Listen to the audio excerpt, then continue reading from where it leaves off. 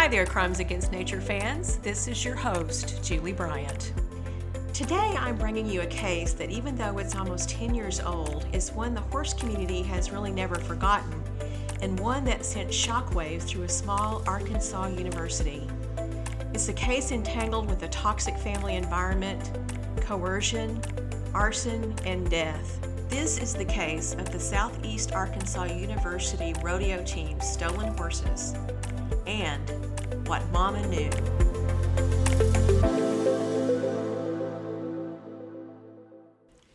If you've been following the Crimes Against Nature podcast, you know that I work to include law enforcement or individuals involved in the case. But unfortunately, the prosecutor in this case has since died, and my attempts to reach the Southeast Arkansas University rodeo coach and others involved in the case were unsuccessful. So I'm going to try to give you this story in a way that will focus on the horses, what they went through, and what happened to the survivors after they were found. Luke Ware was a freshman at Southeast Arkansas University and was excited about being a part of the rodeo team, as well as the upcoming Southeast Arkansas Homecoming Rodeo the first weekend of November. He was surprised then when a fellow freshman on the team, J.C. Ray Jackson, told him that she was thinking about switching schools. Now it happens that through the luck of the draw, J.C. Ray's horses were not stalled at the Mule Rider stables with the rest of the rodeo team's horses. There hadn't been enough room, so she kept her horses elsewhere. But in that late October afternoon, J.C., along with her mother's boyfriend, Billy Hamilton, walked through the barn with Luke as J.C. asked Luke about specific horses and where their stalls were. She made notes in a little pink notebook as they walked, saying she was comparing the barns at Southeast Arkansas to the ones where she would like to transfer.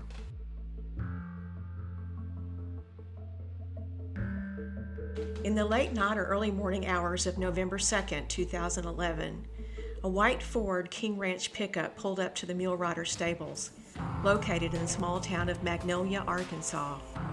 Two men got out and walked over to the trailers lined up against the fence.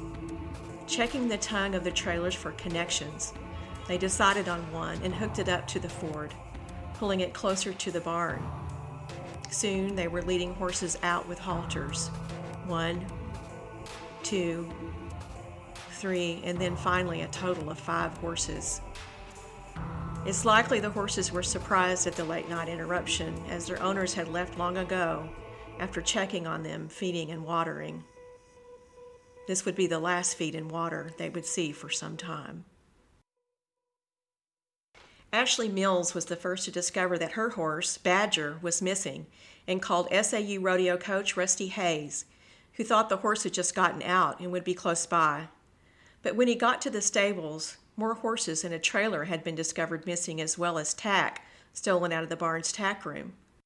Among those horses was a champion roping horse called Credit Card, owned by team captain Sean Smith. Coach Hayes contacted the SAU police immediately. Magnolia is just about an hour from the Texas state line and 2 hours from Oklahoma, so law enforcement issued a BOLO, or what's called a be on the lookout, for the missing horses and trailer.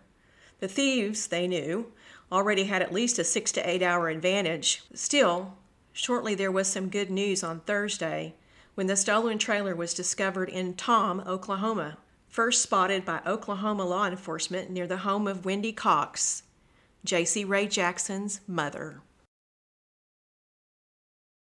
I'm going to pause here for a moment just to give you an update on a case that we covered in our last episode, and that was the case of the butchered horses that have been killed in Florida, Pearland, Texas, and just outside of Albuquerque, New Mexico. In the Pearland case in particular, those cases are particularly disturbing because they happen so close to one another, and they are in a fairly urban area outside of Houston. So the Humane Society of the United States is offering a reward of up to $5,000 for information leading to the identification, arrest, and conviction of the person or persons responsible for the killing and dismemberment of those 5 horses. This brings the total reward to $25,000, and so far what we know is that there have been no arrests and no significant tips in the case. If you do have any relevant information, you're asked to contact the Pearland Police Department at 281-997-4202, or you can email a detective at jpage, Jpage, at pearlandtx.gov. Now, I'll have this information on the website on the page that gives you more information about those butchered horses. Just go to crimesagainstnaturepodcast.com to learn more. Now, back to our story.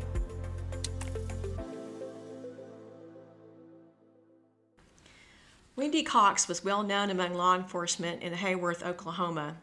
According to the book Rough Stock, she despised law enforcement. She would flip them the bird whenever she saw one and was always combative when stopped. So when the bolo went out on the stolen horses, it was no surprise that the McCurtain County Sheriff's Department would do a drive-by on her home and that of relatives in the area. The trailer was eventually found behind the house of Max Cleveland, Wendy Cox's uncle. In the meantime, suspicion was growing around J.C. Ray Jackson, who was really bad at keeping her mouth shut. While investigators continued to explore Wendy Cox's possible connection, her daughter J.C. Ray was under the microscope too, thanks to friends whose conscience wouldn't let them keep their suspicion to themselves. First to go to the police was Brooke Bollinger, a friend who rode horses with J.C. Ray, and who told police about strange comments J.C. Ray had made about how easy it would be to steal horses from the mule riders' stables, and how she was really mad at some of the members of the rodeo team. Then Kevin Clark, who had known J.C. in high school in Broken Bow, Oklahoma, came forward with his story. According to the arrest warrant filed in McCurtain County, J.C. called him asking for help in moving some horses. Then she admitted they were the stolen horses. She claimed that members of the SAU rodeo team had attempted to rape her, so in retaliation she had wanted to steal the horses. She told Clark they could be found near her mother's house. But the story would grow even more horrible. It would be 2 weeks before the horses were found, and it wouldn't be good news, but the way they were found was pretty clever. Coach Hayes, acting on a tip from the McCurtain County Sheriff there in Oklahoma, loaded 2 horses in a trailer, one of them belonging to student Ashley Mills, and headed to an area known as a pine plantation near Tom, Oklahoma. It was heavily wooded and muddy, so they were unable to get very far along a rarely used road. Unloading the horses, they tied one to the trailer, and the other, a mare named Cotton Candy, was led into the woods. In her account to the Magnolia Reporter, Ashley Mills said the idea was to have the horses nicker to one another, as horses often do when separated, and hopefully the missing horses would be close enough to hear and would nicker back. With that plan in place, Coach Hayes and Mills waited, and shortly, Cotton Candy nickered. And faintly, in the distance, another nicker responded. But what Hayes and Mills found in the woods would be devastating. Taking a little break again to tell you about something that I find really, really important, especially since my daughter is a veterinarian that I want to tell you about, and it's the Not One More Vet race around the world to raise awareness about veterinary suicide and to promote well-being within the veterinary community. Not One More Vet is inviting everyone to join the race around the world, which started on September 1st and will go through November 10th, 2020. The goal here is to accumulate 25,000 miles representing the circumference of the Earth, and their goal to reach veterinary professionals around the world. According to their press release, COVID-19 has created an elevated sense of urgency in providing wellness resources to those in the veterinary profession dealing with additional stresses due to the pandemic. I want to urge you to get involved with this virtual race that will raise money to address these concerns. And to learn more about that, registration has already started. You can go to www.nomv.org. That stands for NotOneMoreVet.org. Now, back to our story. According to accounts in the Magnolia Reporter, 4 of the 5 horses were found in a small clearing where their heads were tied really high up in the trees. For 2 weeks they had had no food or water, and at this point their ribs and hip bones were prominent. Mud surrounded the horses where they had stomped and kicked, trying to free themselves. Bark and pine needles had been chewed from the trees as the horses had desperately tried to fill their empty stomachs. What you need to know is that a horse needs at least 10 gallons of water a day in order to sustain its internal organs. Most will not survive longer than 6 days without it. So think about this. After 2 days tied to the trees, the horses would have become lethargic, and soon they would begin experiencing muscle spasms and pain. As the days wore on, they would stomp and pull, trying to free themselves and fight insects biting all over their bodies. Fatigue would set in. Their hearts would begin to beat erratically. Starving, they would begin to eat the bark and pine needles around them, just trying to get a little bit of nutrition. Any longer, and they would eventually suffer from colic or die where they stood. So it was nothing short of miraculous that the 4 horses were still alive. The champion roping horse credit card, however, was nowhere to be found. The 4 surviving horses were loaded into the trailer and taken immediately to a veterinarian where they were treated for their dehydration. Coach Hayes called the students who owned the horses and let them know that their horses had been found, but he cautioned them because their once beautiful and athletic horses were in very serious condition. They were weak, dehydrated, had no muscle tone, and on average had lost between 300 and 400 pounds. According to Kevin Clark's and other court testimony, as well as J.C. Ray's arrest warrants in both Oklahoma and Arkansas, J.C. Ray had gone home the day after the horses were discovered missing. She claimed that initially only 2 horses were supposed to have been stolen, but her mother's boyfriend, Billy Hamilton, and his teenage sidekick, George Barish III, decided that more horses should be taken with the plan to sell them. That plan was quickly abandoned because of the heat from law enforcement, so J.C. Ray, along with Hamilton and Barish, attempted to ride the horses across the Texas line where they planned to turn them loose, but they just ended up wandering in a circle until they were back about a mile from her mother's home. J.C. Ray had told her mother, Wendy Cox, that Credit Card was well known in rodeo circles and would be too recognizable to sell anyway, so the decision was made to kill him. Billy Hamilton shot the horse in the head, slit its throat, and quartered him, taking the body parts to another location on Wendy Cox's land.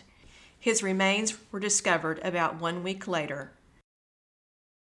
J.C. Ray Jackson was arrested in Arkansas on December 5th, the day before her 19th birthday, during a traffic stop. At the press conference announcing her arrest, law enforcement said they had more suspects but declined to say more. What came next would make this case even stranger. J.C. Ray's arrest for the theft of the rodeo team's horses was just the first in McCurtain County, Oklahoma. Another arrest warrant would soon be issued, not just for her, but for her mother as well. The charge? Arson. While I was not able to locate Wendy Cox's entire criminal record, the arson, which took place in August 2010, almost 15 months earlier, makes you wonder if Wendy Cox began to think that she was smarter than the cops she hated. According to the arrest warrant, Cox claimed that her double-wide trailer had been burglarized and burned while she and J.C. were at a rodeo in Arkansas. Also stolen were 2 guns and a Volkswagen Jetta that was later found being driven by a man named Clay Looper. Wendy Cox, who was a nurse, was caring for the handicapped son of Looper's girlfriend, and Looper claimed that Wendy had asked him to burn the house and he could keep the car for payment. 1 year later, another witness came forward claiming that Wendy had asked for her help to burn the trailer, but it was not until the horses were stolen that Kevin Clark and J.C. Ray's roommate, Angel Squires, told police that J.C. Ray had told each of them separately that she had burned the house down for the insurance money to pay for a breast augmentation. In other words, J.C. had wanted a boob job. Now it seemed that Wendy Cox was going to up the ante. Having seemingly gotten away with the arson, Wendy next set her sights on cattle rustling.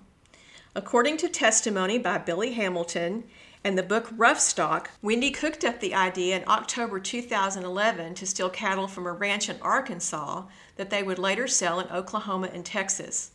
While Wendy drove the truck and trailer with her younger daughter Jade in the back seat, Hamilton and George Barris stole the cattle, loaded them, and took them to Idabel, Oklahoma and Texarkana, Texas to sell.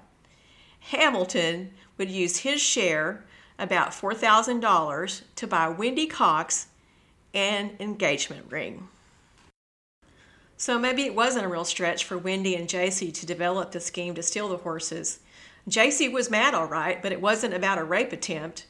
It was about being rejected by none other than rodeo team captain Sean Smith. Like most crimes, it would take months for this case to work through the court system to come to trial. While JC and Wendy were released on bond, another development was taking place.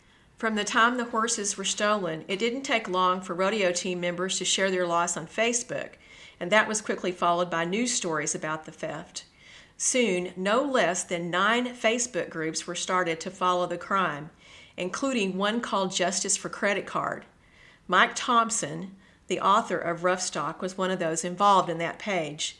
Now, I chose not to interview Mike Thompson about this case, as his book, which you can find on Amazon, thoroughly covered the Facebook group's involvement. However, suffice it to say that social media was a significant factor in the information the public received about the case, much of which was never released by law enforcement. J.C. Ray's own Facebook page included posts that eventually helped implicate her in the case, and there was some suspicion that Wendy Cox also engaged in Facebook conversations under a pseudonym with her own version of the story. Wendy Cox was the first to go to trial in March 2013. From the very beginning, Wendy was smug, and she would smirk at the cameras as she entered the courtroom every day. According to the book Rough Stock, she would often pose if she saw a camera pointed her way. At one point, she was caught taking pictures and recording the statements of the college students who were testifying about the impact of their loss. The judge in the trial ordered that her phone, and it was discovered she had 2, were to be confiscated. There would be a lot of finger pointing during the trial, and most was directly at her. Testifying against her was J.C. Ray, Wendy's younger daughter Jade, and George Barris III. Billy Hamilton, her boyfriend, had since taken off for Florida, where he was living with another woman who turned him in to law enforcement. He was extradited back to Arkansas, where he too testified. There was also a list of other witnesses that she had bragged to about the case. At the end of the trial, her smug attitude hadn't helped as the jury voted to sentence her to 60 years in prison, one of the longest sentences ever delivered for horse theft, for her role in this crazy scheme. She subsequently filed 3 appeals in 2015 in which she cited that she was not properly represented by counsel, that J.C. Ray had committed perjury, and she continued to claim that sexual misconduct by the rodeo team had occurred, and that was the reason behind the theft. All of her appeals were denied. J.C. Ray finally went to trial in Oklahoma in early January 2014. Unlike her mother, J.C. Ray was often tearful and expressed her regret for being involved. This was in stark contrast, however, to testimony by her friend Kevin Clark, who said that J.C. one day joked, "What do you do with a credit card when you can't use it anymore? You cut it up."